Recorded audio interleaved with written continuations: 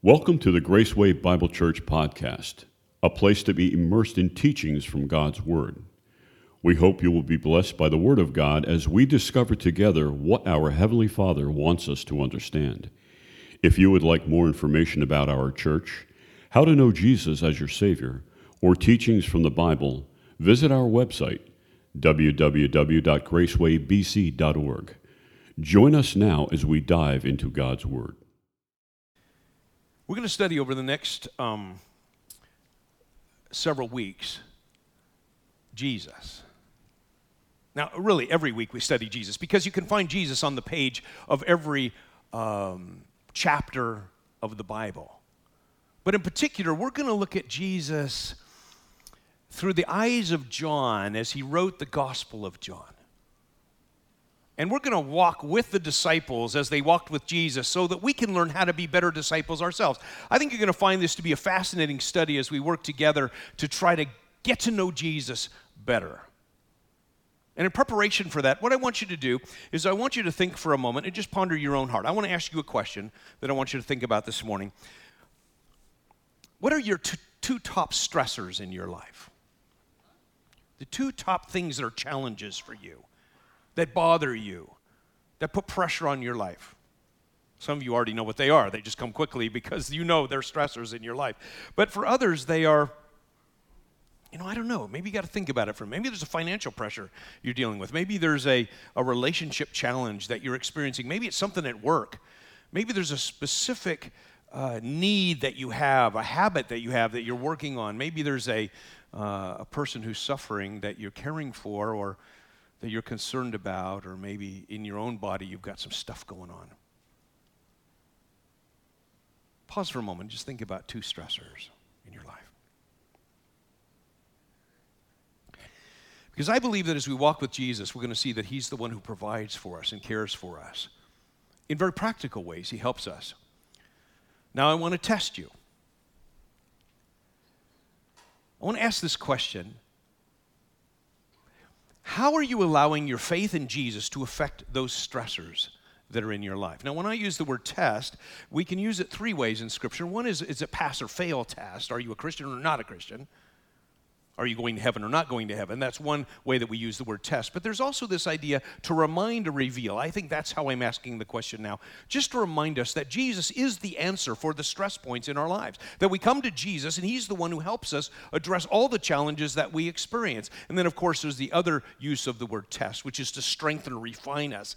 That's another way that the word test is used in the Bible. But I think today, as we look at the Gospel of John, and over the next several weeks, we're going to be reminded of some certain things in our lives, and we need to be able to allow them to affect us in very personal ways, even the stress experiences that we're experiencing right now. We're going to look at the Gospel of John. Now, the Gospel of John is very different from the other Gospels. And the Gospel of John has different characters, different stories. In the Gospel of John, we don't have the battle with the demons. We don't have prophecies about the end times in the book of John. Most of the stories in the book of John take place in Judea, whereas in the other Gospels, they take place in Galilee for the most part. John has different kinds of stories that are going on. Do you know in the Gospel of John, there are no parables as there are in the other Gospels? There are these conversations, these very intimate conversations He has with a number of people, and from those conversations, we get little sermonettes, we get little ideas and lessons that we can take and apply to our lives. John's gospel was written about 50 years after the other gospels were written. John's an older guy now, he's an old man, and he's thinking back and he's saying, okay, I'm going to write about this Jesus, I'm going to write about Him, and I have a reason I'm going to write that's different maybe from the others. In fact, John tells us what that reason is, actually in his book. And I want to go to John chapter 20, where these verses, two verses, describe why he wrote this book. And I want you to stand with me, if you would, as I read these verses, because they really describe the purpose of John's gospel. So in honor of God's word, we stand. It says here, now Jesus did many other signs in the presence of His disciples, which are not written in this book. Many others that are not written in this book.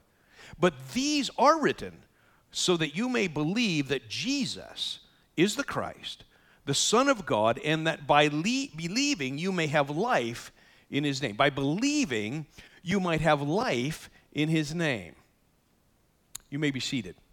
When we say life here, we're talking certainly about the life that Nicodemus in John chapter 3 experienced. This is the new life, being born again, that Jesus talks about in John chapter 3.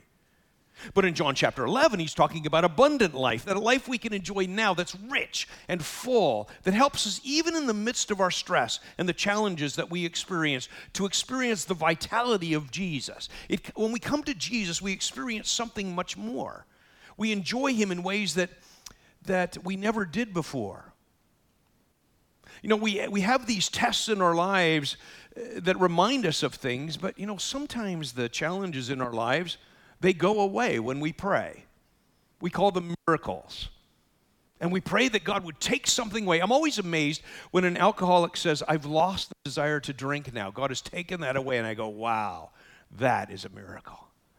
When I hear about someone who got healed, and I go, wow, God took away that disease from them. I go, man, that's amazing. That's one thing that God does with our challenges. He does miracles. There's another thing he does sometimes is that they go away slowly.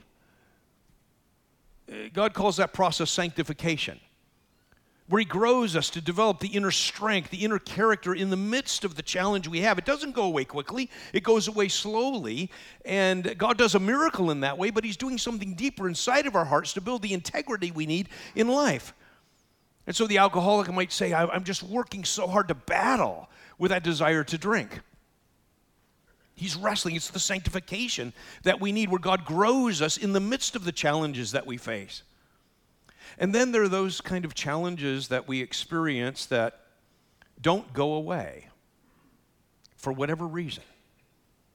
Sometimes Christians suffer, and those things don't go away. Yet God, in the midst of all of that, does something deep within our hearts so that we can get to know him more, so that other people can look and say, look at that person suffering and look at how joyful they are. Look at that person struggling and look at the peace they have. That sometimes, for whatever reason, the brokenness of our world that we live with challenges, and we allow God to provide for us in the midst of that. There's one story that's repeated in all four Gospels, just one miracle that's in all four Gospels. And we're going to look at that today. It's as if the Bible is saying in this quadraphonic sound, listen to this miracle. Don't forget this one. All of the writers want us to be able to look at this particular miracle because this is really important. And that's what we're going to see as we open the Bible in John chapter 6. So as the stage curtain rises, we're going to be in the middle of the story of John. And you might ask, why are we starting in John chapter 6? Why are we doing chapter 6 to 12? I wish I could tell you there was a profound theological, biblical reason for that, but there isn't.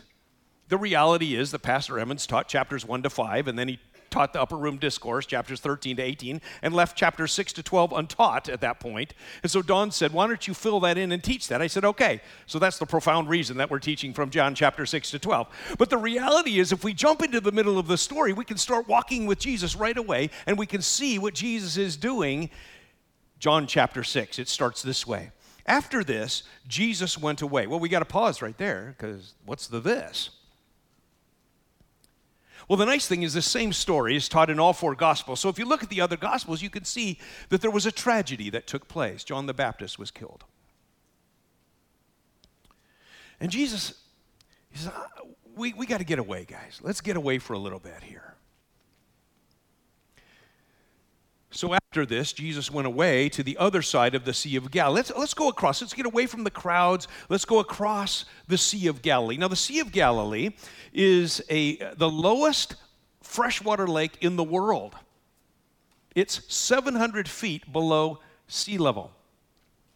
Here's a map of the Sea of Galilee. Now, if you lived in Israel, you would say, even if you were in Jerusalem down south, you would say this, let's go down to Galilee. And you're saying, why would you say go down to Galilee when it's north? Well, that's because Jerusalem's about 2,500 feet above sea level. It's kind of cool, especially in the summer. It's very nice. Kind of cold in the winter. But if you're going to go down to Galilee, it's going to be hot down in Galilee.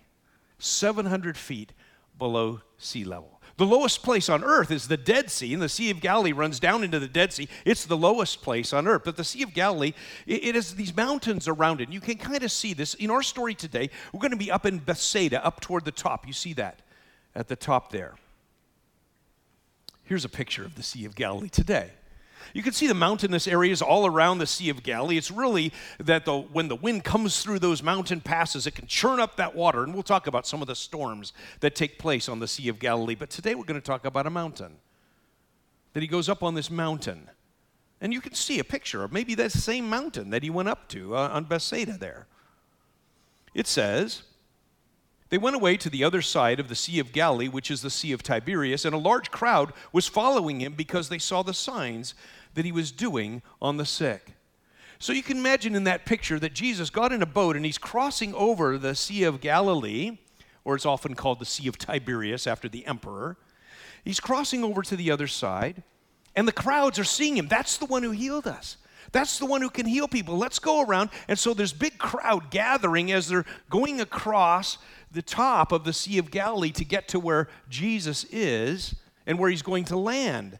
Jesus is going to try to get away and spend some time alone. It says, verse 3, he went up on the mountain, and there he sat down with his disciples. The Passover, the feast of the Jews, was at hand. Lifting up his eyes then and seeing a large crowd was coming toward him, Jesus said to Philip, where are we to buy bread so that these people may eat? Where are we going to buy the bread that we need in order for this to work, he says. Now, the other Gospels remind us or tell us about this story too. They tell us that there are some other things going on. There's a dialogue happening between Jesus and his disciples. Actually, the disciples are feeling a bit anxious here. They've got a stressor in their lives right now. How are we going to feed these people, they say to Jesus. In fact, McDonald's is closed. Burger King's too far away. Chick-fil-A hasn't started up yet. And we've got to send these people away to get some food, they say. Now, Jesus takes this stressor and he turns it back over to Philip. And he says, Philip, where are we going to find the food for these people? What are we going to do about this problem? Philip, I want you to take this problem on. I want you to deal with this in your own life here. See, I think Jesus does this a lot in our lives. I think he works with the crowds, but he also works with the individuals. Jesus loves these crowds. He's going to have compassion on them, but he also works with the individuals. We see this over and over in the Bible, that God works with the groups, but he also works with the individuals. You remember the story of Jonah? God wants the Ninevites to experience repentance, and he chooses Jonah to send out to these people. But Jonah has a problem. So God says, okay, Ninevites, you're going to have to wait until I get this one guy squared away a little bit. And so he works with Jonah to help him get his heart in the right place so he can go do the work. God is concerned about the individuals because it's these individuals that often experience some really important things in their lives, and God wants to do these valuable things inside of our own hearts. What is God going to do in Philip's heart? Look at the next verse. It says, he said this to test him, for he himself knew what he was to do. I think this is the test of reminding or revealing. That's what he's going to do. He's going to remind or reveal something about himself. The point of this particular miracle that's going to take place is that Jesus is the provision for our stress points. That Jesus has the provision that's much bigger than we could ever imagine, and it's one of those we're going to take home and apply to our own lives this week. He said this to test him, for he knew already what he was going to do. I think it's one of those reminder-reveal tests. He's going to show Philip something different than he'd ever seen before. Now, each of us, when we come to stress, have our own ways of dealing with it, own ways of viewing it, our own ways of trying to understand it. Philip was concerned about the money. Maybe you know some people, they get under stress and they say, oh boy, this is going to cost us a lot. Oh boy, look at my bank account. I don't know how I'm going to pay for this. There's some people who look at the money. That's what Philip represents in this story. He says, Philip answered him, 200 denarii worth of bread would not be enough for each of them to get a little. We do not have enough money. This is going to cost a lot. I think sometimes we get distracted and we don't see the provision of God. What are the distractions that take us away from seeing God's provision or the things he wants to do? In this case, Philip's looking at the money.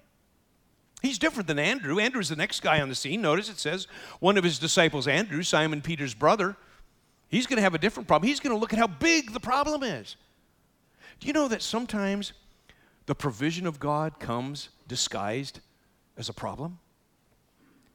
That sometimes the challenges, the stressors in our lives are really an opportunity for us to see the provision of God in ways we never imagined? Andrew, Simon Peter's brother, said to him, "There's a boy here who has 5 barley loaves and 2 fish. But what are they for so many?" In other words, we're going to talk about the 5 barley loaves and the boy and the fish in just a moment. But Andrew's saying, but this problem is too big. Have you ever said that to God? God, this problem is so big. I'm going to hold back a little bit. I'm going to try to be anxious about this. Maybe that'll solve the problem. But God wants to show us that even in the midst of our stress points, He is the provision. It is when we come to Jesus that we are able to receive so much. Jesus is the answer to the question. I don't care what the question is. Jesus is the answer to the question. And we want to come to Him. We want to receive that from Him. And we're going to see that in this story today. I love stories in the Bible that have to do with children. This is just one of them. There are many of them. I like the one in Samuel. You remember when Samuel was just a little boy? He was in the home of Eli, or in the temple area where Eli the priest was, and God started to talk to him and call him. And he learned how to follow instructions, and God began to speak. I think children learn how to follow instructions in their home so they can learn how to follow instructions from God instead of saying, wait till I get to the next level before we follow instructions. No, we follow instructions right now. And Samuel's learning that in that home or in that temple area with Eli. He learns to listen to God. I think about the young girl who came to the door when Peter escaped from prison. He goes to the house where everybody is, and the young girl's there, opens a little peephole and says, "Hey, Peter's outside the door." And they're all in a prayer meeting. You know what they're doing? They're praying that Peter would be rescued. And they say to the young girl, they say, "Don't bother us with that. We're praying for Peter that he'll get rescued." I think sometimes God reveals spiritual truths to us through children. Isn't that powerful? I just think that's so great.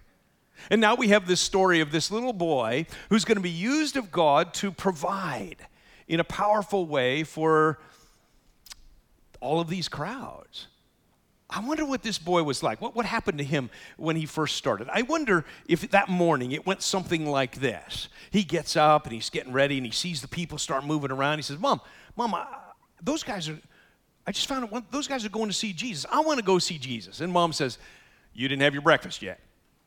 "No, come on, Mom, I want to go." "Okay, well, here, take a piece of bread. In fact, here, you better take a bunch of bread. Take 5 loaves and 2 fish. You're going to need it." Maybe it was in some kind of a basket like this. Just a small I don't know what it was. I don't think he had a lunch pail. He must have had some kind of a basket.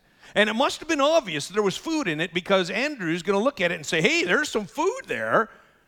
Maybe we can use that." Just a small basket this guy took for a little lunch. And he goes off to find Jesus. I wonder what Andrew said to him to get his lunch from him. I wonder if he said something like this. Maybe he said, "Hey, I notice you have some food there. Jesus is looking for food to feed these people. Would you like to meet Jesus?" And the boy says, "Yeah, I'd like to meet Jesus." So he meets Jesus, and that smile of Jesus, I'm sure, just entrapped this boy, and he just says, "Okay, I'll give you my lunch, Lord. What are you going to do with that?" Just a little basket, just a little bit that he brings to Jesus. Sometimes we just take the little bit that we have and we give it to Jesus because God could do a lot with a little. Sometimes we just need to come and say, "Lord, I don't have a lot, but I'm bringing a little." It reminds me of the story in Mark chapter 9 where this dad was so troubled by his son's problem. His son just having a hard time in his life, just so difficult. And he comes to Jesus and he says to Jesus, "If you can change this. You can make this well." And Jesus says back to him, kind of interesting. Jesus says, "If I can?" That's what he says to him. "If I can?" He says, "If you believe, all things are possible." And here's what the man says, "I believe. Help me in my unbelief." Oh, that's how I feel a lot. "Lord, I believe, but Lord, my stressors are really big. They're going to cost a lot of money, Lord. Lord, I believe, but help me in my unbelief." That's what he says in Mark chapter 9. So here's a boy who's coming now to this meal, and he's saying, "Okay, I'm going to provide. I want to give this food to the Lord. God's going to do something big with the small that's available." Jesus said, have the people sit down. Now, let me have the people sit down. Now, there was much grass in that place, so the men sat down, about 5,000 in number. Now, the other gospel writers tell us this, that Jesus had a conversation with the disciples, and he told them, you guys sit the people down in 50s and 100. In other words, what he's saying is sit them in groups with paths in between so you can walk. And I'm thinking, these guys have not read the story yet. They don't know what's going to happen in John chapter 6. Like we know what's going to happen. And so they're saying, okay. So they go around telling people, sit down and leave paths around in groups of 50 and 100. Leave paths around so we can walk. And the people are saying, why? And they say, I think we're going to have a snack here, I think is what they're saying. I don't know what's going to happen. Jesus just said to do that. Sometimes we don't know what God's going to do because we haven't read the book yet. We don't know what the story looks like. We don't know what tomorrow is, but God lives in the tomorrow. Jesus knows what tomorrow is all about. And so we take the first steps that we need to take. Okay, I'm going to go visit the doctor. Okay, I'm going to put my resume out there. Okay, I'm going to save money or whatever it is that we're doing in our challenges. We say, I'm going to take the first step. I'm going to give this to the Lord. Even though I don't know the whole story, I'm going to go ahead and sit the people down in 50s and 100s. And so that's what they did. 5,000, it says. There were 5,000 men, which means that probably there were 5,000 women or something like that. And we know there's some kids there because we got one we're talking about right now. So maybe there's 5,000. There's a lot of people that are there. This is a huge crowd of people that God's going to feed. Jesus is going to feed all of these people. It's just amazing. It says that Jesus took the loaves, and when he had given thanks, he distributed them to those who were seated. So also the fish, as much as they wanted. Now, it says he distributed them, but he distributed them through the disciples. They're the ones who went and took the bread and the fish and gave it to all of these people. What a privilege.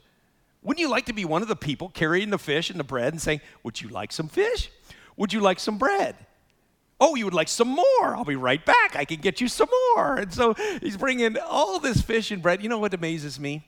Jesus could have said, everybody move to the edges because I'm about to bring manna down from heaven like I did in the Old Testament. That's how he could have done it. But he doesn't. He says, I'm going to use people to pass out the bread and the fish. I'm going to use people to pass the grace on to other people. Oh, wow. God uses you and me to pass out the bread and to pass out the fish. When you teach Sunday school or you sing up here on the stage or you're ushering or greeting or you're ministering, you get to pass out the bread. But sometimes people will come to you and say, oh, you're such a good usher, or you preached a good sermon, or you're such a good Sunday school teacher, and we say, oh, I am pretty good, aren't I? We're just passing out the bread. The miracle's taking place back there. It's Jesus, the one who's doing the miracle. All we get to do is hand out the bread and the fish. I train biblical parenting coaches to work with parents using a remarkable system that helps children change in a short period of time. It's just really amazing to watch what happens. And I train these coaches. I just finished a training of coaches, and I had one person from Ecuador in there, one from Australia, one from England, one from Latvia, and two from Nigeria, along with a bunch of people from the United States in this particular training. One was a psychologist and one was a psychiatrist who heard and saw this program, and they want to use it in their practices. Every one of the people I'm training must work with a parent while they're in the training so they can watch this unfold. They're not just learning in a classroom, they're actually practicing it with parents. And the first week I say to them all, go find out the problems in this family. That's a lot of fun. And sometimes people come back and they say, I'm over my head. And I say to them, that's how I feel every time I talk to a family. I'm over my head. Because people get into all kinds of children have all kinds of problems. It can be really difficult to help people in the midst of that. But remember, you're not the hero in the story. It's the guy who's back there praying, and then he breaks the bread open and the fish. All you need to do as coaches, you pass on the biblical principles to these people, and you wait, and you watch what God's going to do. And God works. God's grace comes through there. We are only the vehicles that God uses to pass on grace to others. You, in your family, are the one that God uses to pass on grace. If you're a young person, even a child, God uses you to speak grace into your family. If you're a young person, God uses you to speak grace into that home. If you're a mother, God uses you to pass on the bread and the fish, God's grace. If you're a husband, God uses you in that powerful way. We need to view ourselves as these disciples that God has entrusted to us, the grace of God to pass on to other people. That's what's taking place here. I love this story, that Jesus uses people to pass on his grace. So also the fish, as much as they wanted. When it says as much as they wanted, I'm just drawn to that verse. Just imagine, you want more? Okay, I'll get you some more. In Ephesians 3:20, it says this, now to him who is able to do far more abundantly than all we ask or think, according to the power at work within us. This is Jesus. Jesus loves to provide more than we can ask or think. Now, when I was a kid, I memorized this verse in the King James Version, and it says there, now to him who is able to do exceeding abundantly more than we, I love those verses, exceeding abundantly, that's just really big. And you know, when I think about exceeding abundantly, I think about he wants to take us into the heavenlies. This is so great, he wants to do much more and big, but you know, sometimes what he wants to do in the midst of our stress is take us deeper, deeper than we've ever been before. He wants to grow us in ways we've never been able to grow before. He's going to take the stress points of our lives and he's going to do miracles and he's going to show us that he is the provision for our lives, that we need him in all that we do. And when they had eaten their fill, he told his disciples, gather up the leftover fragments, that nothing should be lost. So they go out and they gather these fragments. I imagine they didn't use those small baskets. I imagine they used a basket like this. That's what I'm imagining. And they're going around and they're gathering the leftovers, and they end up with 12 baskets left over. So they gathered them up and filled 12 baskets with fragments from the 5 barley loaves left by those who had eaten. I wonder how much of that food went in the little basket home with the boy, leftovers that he took back to his mom to tell the story. In fact, I wonder what happened in that boy's life as he grew up. What happened? I can hardly wait to get to heaven. I'm going to say, where's the boy? The boy with the 5 loaves and 2 fish? I want to know his name, first of all, and what did God do in his life when he got older? We never know what God's going to do in the lives of these children that are in the worship service now, that are down in Sunday school. We never know. They're the next missionaries. They're the next pastors. They're the next leaders. They're the next Christian leaders of our community. These are the people we're investing in. I wonder what God's going to do. We don't know. All we do is we pass on the bread and the fish. We ask them to bring the little they have to Jesus. We help them to grow in their own personal lives. It's just really big what God wants to do. But it says 12 baskets full, and there are 12 disciples, so I imagine probably, that not a random number, that Jesus says, okay, guys, I just imagine the picture. Okay, guys, everybody hold their baskets up. I want you to see. You all got your baskets together? This is one of those lessons you don't ever forget. So much so that all 4 Gospels, they want to make sure this story's in there. And I think they would have taken a picture of the 12 baskets full with the 12 disciples there, with Jesus right there. But the point is, they got these baskets. What are they going to do with all that food? They can't eat all that food, all the baskets full of left. The idea is God provides. You don't have to worry about the money. I know money's important for us to consider, but we get all tied up. We have to worry about the 200 denarii it's going to cost for all this food. Or we don't have to worry about how big the problem is. Yes, the problems are huge that we live with. We don't see the answers, but God is the provider. The point of this story is, whatever your stress point is, in the hands of Jesus, you can experience his provision. It's such a beautiful story. They gathered up 12 baskets with fragments from the 5 barley loaves left by those who had eaten. When the people saw the sign, it's called a sign in this passage, because in John's gospel, we're going to see there are 7 signs, 7 miracles John's going to choose. We're going to look at 4 of them as we look at chapter 6 to 12. 4 signs. Because as John is writing his book, he's thinking, I have a purpose here. I'm going to organize my book differently than the other Gospels. There are 7 signs, 7 miracles. We're looking at 4 of them. This is one of them in John chapter 6. He also organizes his book by saying there are 7 I ams, and we're going to look at 5 of those in chapter 6 to 12. Because John has a purpose. He has a goal. He wants to communicate that Jesus is the Christ, and by believing in him, we can have life in his name. When the people saw the sign that he had done, they said this, because they don't really get it yet. I think sometimes we don't really get it yet. We just want our stress removed. Lord, would you just give us a solution to this problem? Where sometimes God wants to do something bigger. That's the problem with the people here. It says, the people saw the sign that was done, and they said, this is indeed the prophet who has come into the world. We've been looking forward to this one. This is going to be the king. This is the king that we need, a king that can make food. We don't have poverty anymore. We don't have any problem with welfare. This is definitely going to be our king because he can take and manufacture food. We've eradicated poverty. We're going to bring him as a king, and that's why it says in the last verse, perceiving that they were about to come and take him by force to make him king, Jesus withdrew again to the mountain by himself. Why? Because he didn't come to be the king in that sense. He didn't come to just solve our stress points. Jesus came to transform our lives. Jesus came to do something much deeper in our lives. He came to do something for our souls. He came to do something for the sin problem that we have. It's not just about getting over our stress. It's about getting into something deeper that God wants for our hearts. If you've never accepted Jesus Christ as your Lord and Savior, I want to encourage you, pray that God will take away your stress points. That's fine. I think it's good. But recognize that sometimes God uses those to draw us to himself in a way we never imagined because he is the provision. And the greatest provision that we have is the body and blood of Jesus Christ,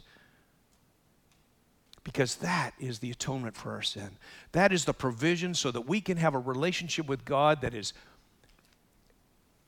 exceeding abundantly above everything we could ask or think.